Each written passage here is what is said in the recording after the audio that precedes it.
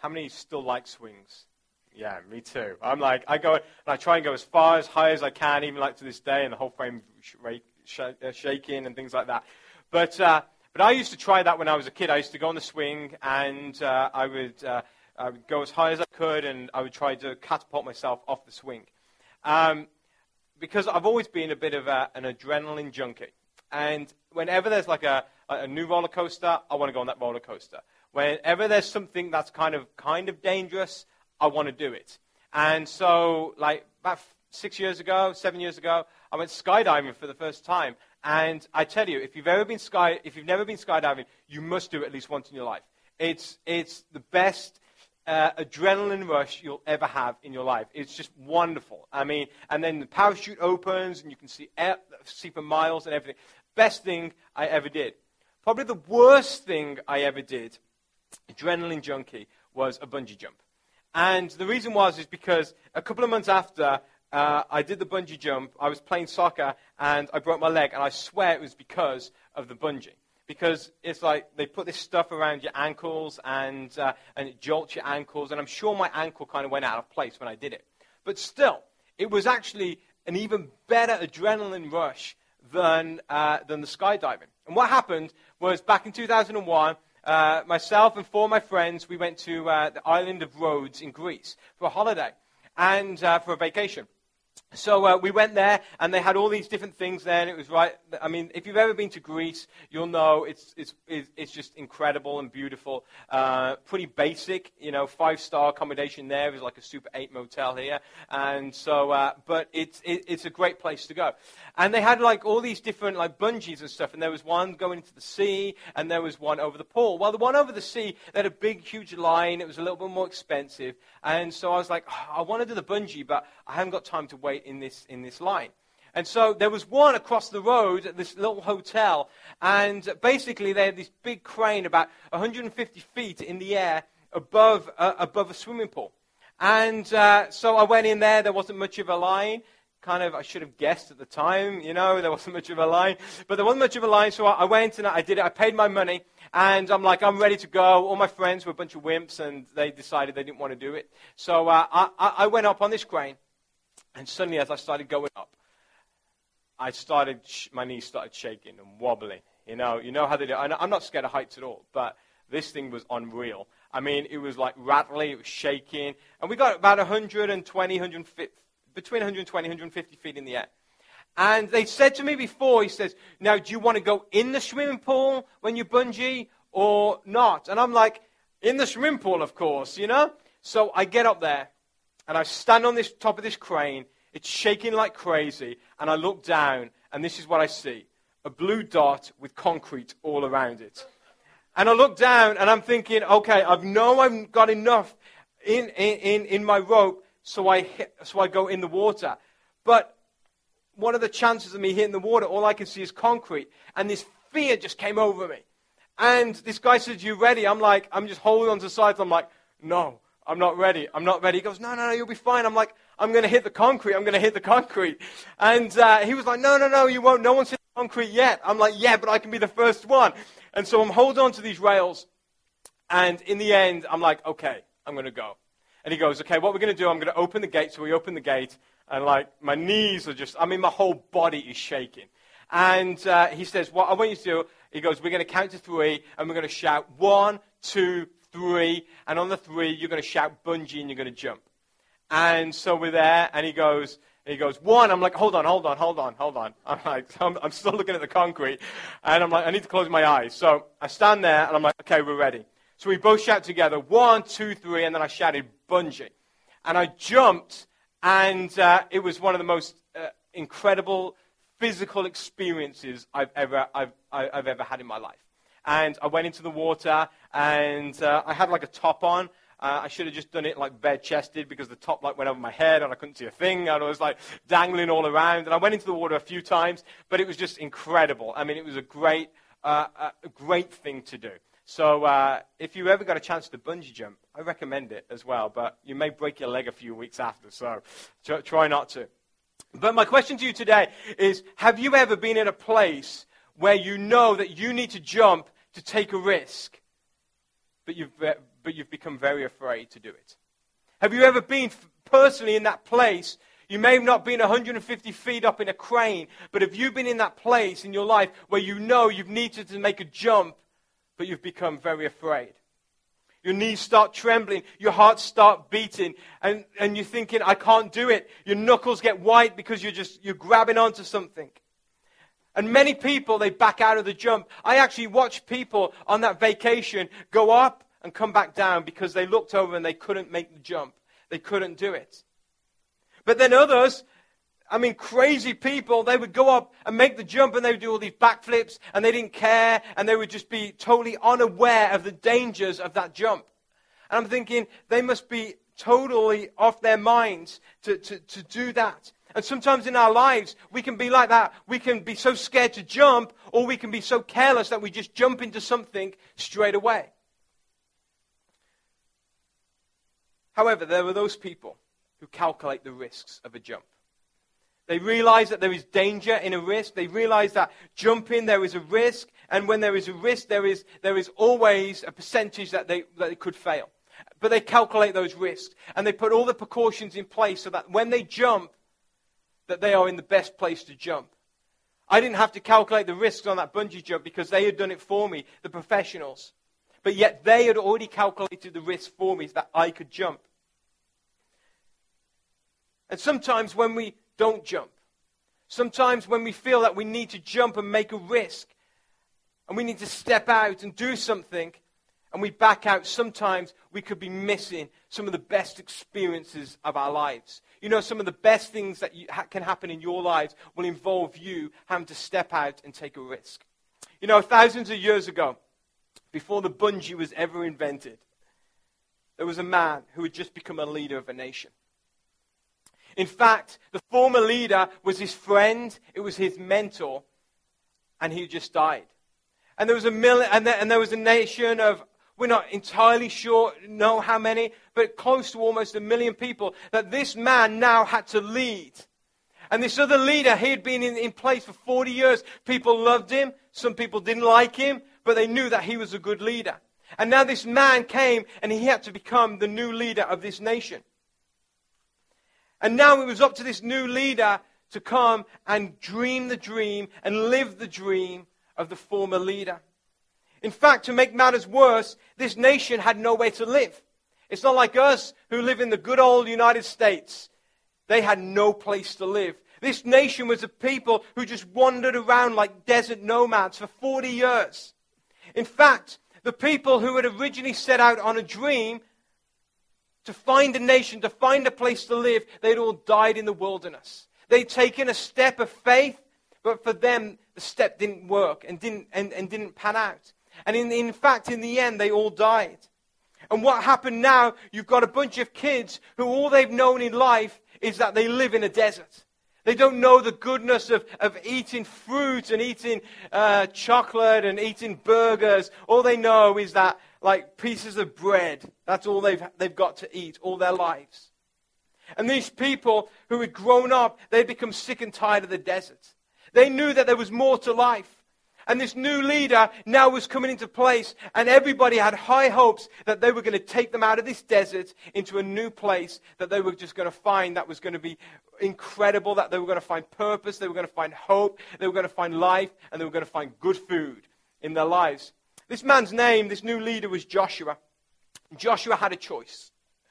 Jump forward into what God had promised them, or step back and stay in the place that they had always been. Jump forward into the promises that God had for them, or just stay back in the place that they had always been.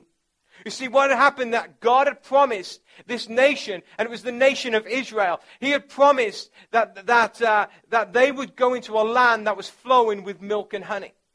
They were promised a land that was going to be an incredible place, a land that they were going to be able to fulfill all their dreams, a land where they were going to just be happy and they were able to come together, a land where they weren't going to hurt, a land where they weren't going to be in need, a land where they weren't going to starve, but they were going to be in a place what God had promised, where they weren't going to be hungry, but they were going to be full, where their kids could go out and play, and instead of a fear of the kids going out and dying like in the desert.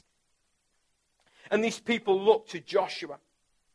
And so Joshua was ready to take on the challenge. He was like, I'm the new leader. I'm going to take these people into this land. The land was called the land of Canaan. And it was a vast land.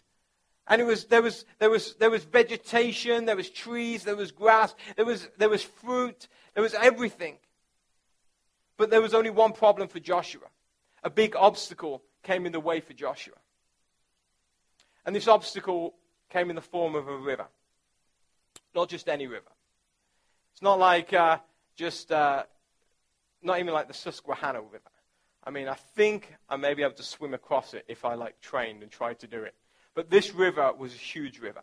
It was called the River Jordan. And at the time, the Bible tells us, and we'll look in the Bible in a minute, but at the time, the Bible says that it was overflowing and it was flood season. Have you ever seen when the Mississippi floods, pictures? It just sprawls for age upon age and like miles upon miles. You don't know where the banks of the river are. And this is what happened with this river called the River Jordan. And these people, they had to cross this river. But imagine taking almost a million people and trying to cross a river. With all their goods, with all their cattle, with all their homes, their tents, all their kids. It was an impossible task. And Joshua had a choice. Joshua could trust in God and make the step of faith. Or he could just stay back in the desert and hope for a better day. Hope for another season. Hope that river would dry up. And basically, to cut a long story short, Joshua made the jump. Joshua decided, I'm going to 1, 2, 3 bungee. I'm going to make this jump, and we're going to see what happens. In fact, Joshua calculated the risks. He made sure that if the worst would happen, that there would only be a limited loss of life. And then Joshua went and put his foot in the water. And a miracle happened. The people started to cross. The water stopped flowing. In fact, the riverbed became so dry that it felt like there was no water there at all. And they looked upstream. And all they saw, because they made this jump of faith, there was a big wall of water that God had stopped. You see, these people, they had heard of their parents crossing the Red Sea. Remember when Moses got his stick and split the Red Sea in half? These people had heard their parents talk about this story. But yet, for them, they never experienced God in such a way. But now, for the first time, they were seeing a God of miracles. And Joshua's jump paid off. This nation went from rags to riches. They went from hungry to full. And they experienced something their parents never experienced. And that is a promised land.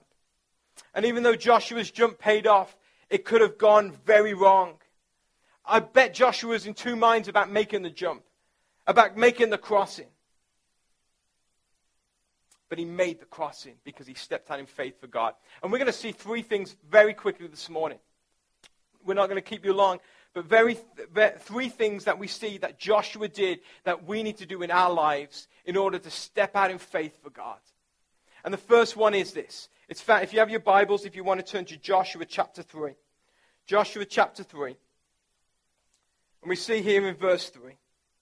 I'll start at verse 2. It says, 3 days later, the Israelite officers went through the camp, or went through the nation, giving out the instructions to the people. When you see the Levitical priests carrying the Ark of the Covenant of the Lord your God, move out from your positions and follow them. Since you have never trawled this way before, they will guide you. Stay about half a mile behind them, keeping a clear distance between you and the ark. Make sure you don't come any closer. Then Joshua told the people, purify yourselves, for tomorrow the Lord will do great wonders among you. So this hasn't even happened yet, but Joshua is saying, God is going to do great things among you. And then he says, in the morning, Joshua said to the priests, lift up the Ark of the Covenant and lead the people across the river. So they started out and they went ahead of the people. The first thing we see that Joshua did, he sent the leaders first. He sent the leaders first.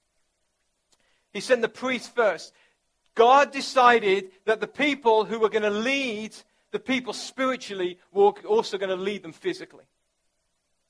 And I say, one of the things I know as a leader that I have to do, I have to be an example to you guys. And people in leadership here at Generation Church also have to be an example to everybody else. We're the ones who have to make the first step. Because I know if I don't make the first step, then I may be holding you guys back from making that step as well.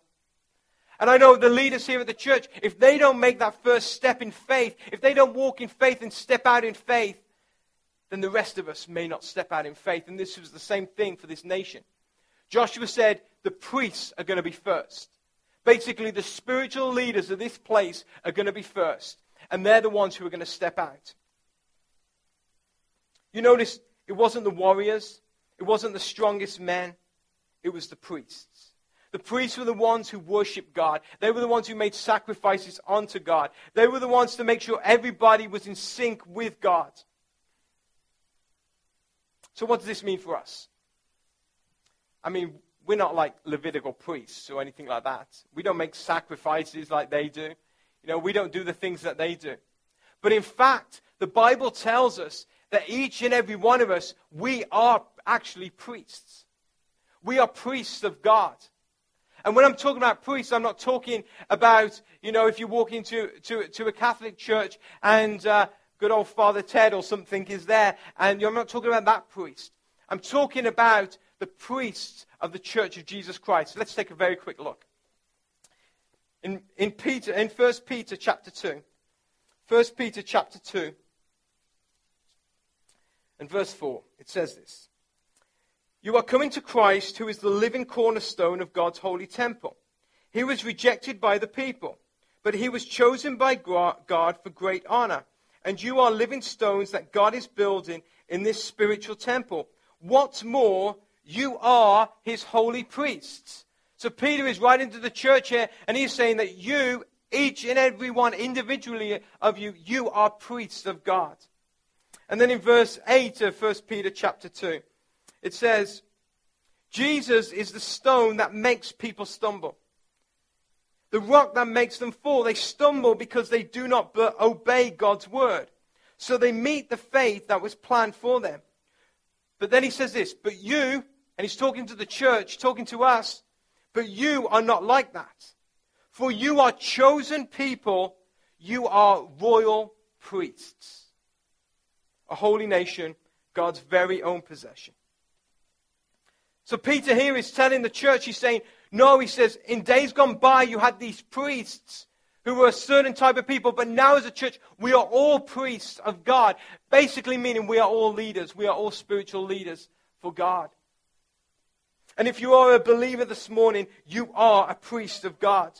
And this is what you've been assigned with. You've been assigned with the task to worship God and help others discover God. Worship God, help others discover God. Basically, in plain language, you've been assigned the task to lead the people out of the dying desert into a life of fulfillment, a life of purpose, a life of promise. Our role is to show our friends, our families, our neighbors, our work buddies, the way to God. And if we don't show them, then nobody else will show them. God has strategically placed us in those positions so that we can show people just the way to God. Not to preach to them and tell them that they're wrong, but show them the way to God. So the first thing that Joshua did, the leaders went first. The next thing we also see that he put God first. In Joshua chapter 3 and verse 17, I'll start at verse 6. And it says this, in the morning, Joshua said to the priests, lift up the ark of the covenant and lead the people across the river. And then in verse 17 it says this, meanwhile the priests who were carrying the ark of the Lord's covenant stood on dry ground in the middle of the riverbed while people passed by. They waited there until the whole nation of Israel had crossed the Jordan on dry ground. How many of you guys like Indiana Jones? I love Indiana Jones. Raiders of the Lost Ark. It's all about the Ark of the Covenant. Basically, what the Ark of the Covenant was, it was what the people had come together. They had built this Ark to symbolize God's presence. And wherever the Ark was, they believed that God's presence was there. And so they would take this Ark, and if they ever went into battle, they would take the Ark into battle because God's presence was there. If they got up and moved somewhere else, they would take the Ark of the Covenant because they believed that wherever they went, they wanted God's presence. And Joshua says, we are going to put God's presence first. Or basically, we are going to put God first. God is going to lead us out first, and then everybody else is going to follow. And for your life, it's important that we put God first. Just like Joshua put God first in everything that he did, so too, we must put God first. Look at this in Matthew chapter 6 and verse 33. Just a very simple verse. It says, "Seek the kingdom of God above everything else, and live righteously, and he will give you everything you need." Basically, put God first in your life, and God will take care of the rest. Put God first in your life, and he will take care of all the rest. And for Joshua realized that if God's presence went first, then they were going to be okay. And for your life, and for my life, it's only when we put God first in our lives that covering of God comes over our lives, and God takes care of everything in our lives. It's so easy not to put God first.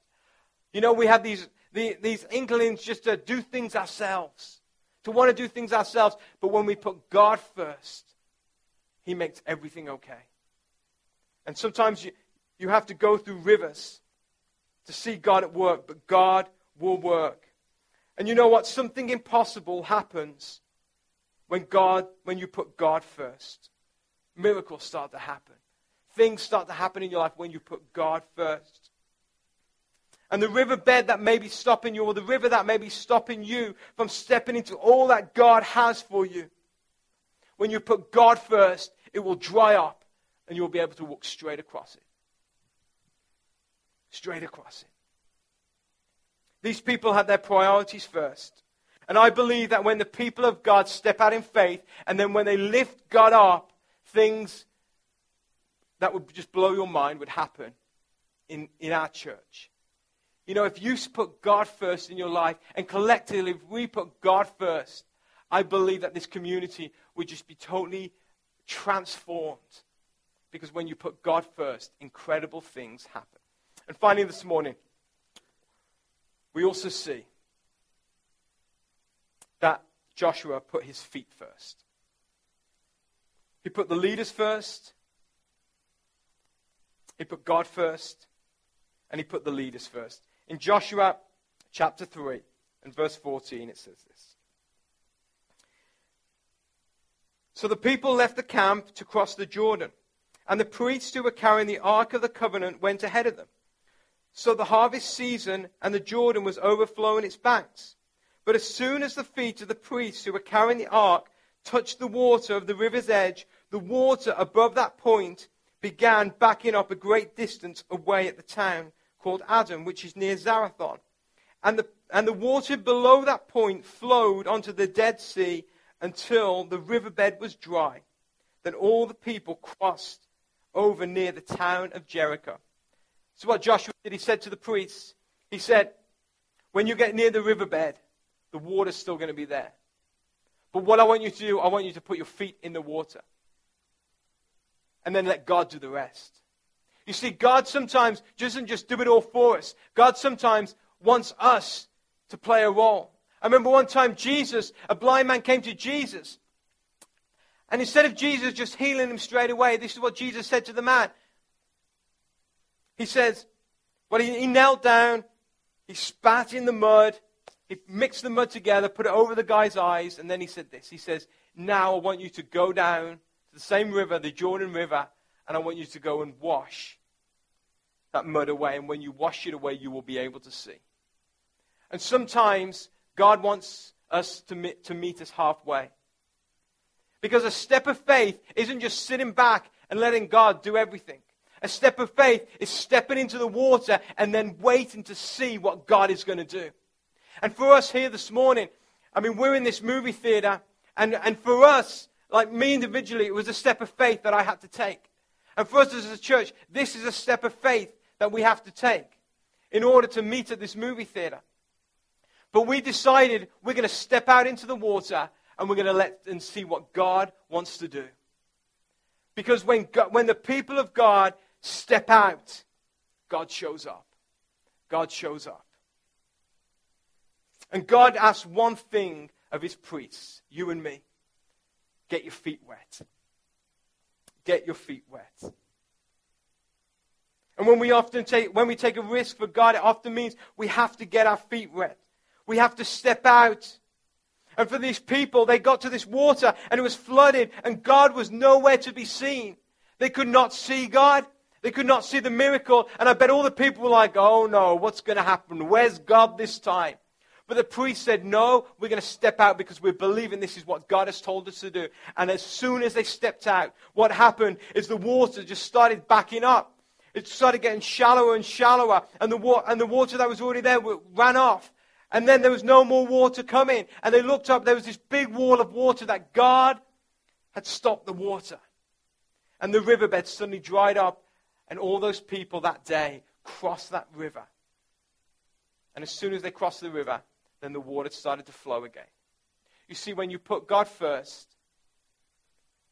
when you get your feet wet and you step out for God, God dries up rivers so that you could walk through. And there may be something in your life at the moment that you're like, God, I need a breakthrough. I need something in my life. You may be praying for something and it may be hard and hard and hard and hard. And all I'm saying is, put God first. Step out and let God do the rest. Put God first, step out, and let God do the rest. I believe this morning that we have a generation of people in our community, in our county, who need to cross a riverbed. I believe that there is a generation of people who, even though physically they're not starving, spiritually they're starving. They're starving for something of God. And I believe that they've grown up in the desert. They've seen their religion of their parents, and they're like, I don't want that. It just seems like dead, dark, boring religion. I don't want that. And I see a generation of people who have just turned away from God, rejected God, don't even want anything to do with God because they've been living in a spiritually desert place. But you and me, as priests of God, as leaders of God, as the church of Jesus Christ, we know that there is so much more to this life. We know that there is a place, there is a land that is just flowing with fulfillment and purpose and life. But sometimes it means that we're going to have to cross a river to get there. And I believe that this is what God is telling us. That we need to go out, we need to step out, and we need to bring this generation with us. Your friends, your families, your co-workers, bring them with us from a place where they've lived in the desert to a place that is just flowing with goodness and life. A place from death to life.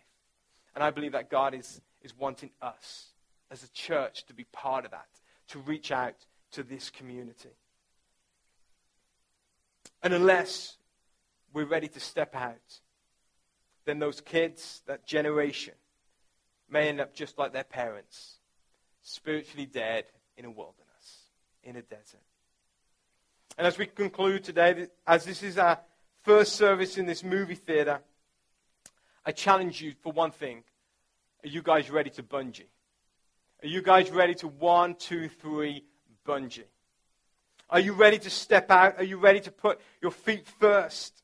Are you ready to put God first in your lives to reach a generation of people in the desert? Are you ready to cross the river? 1, 2, 3 bungee.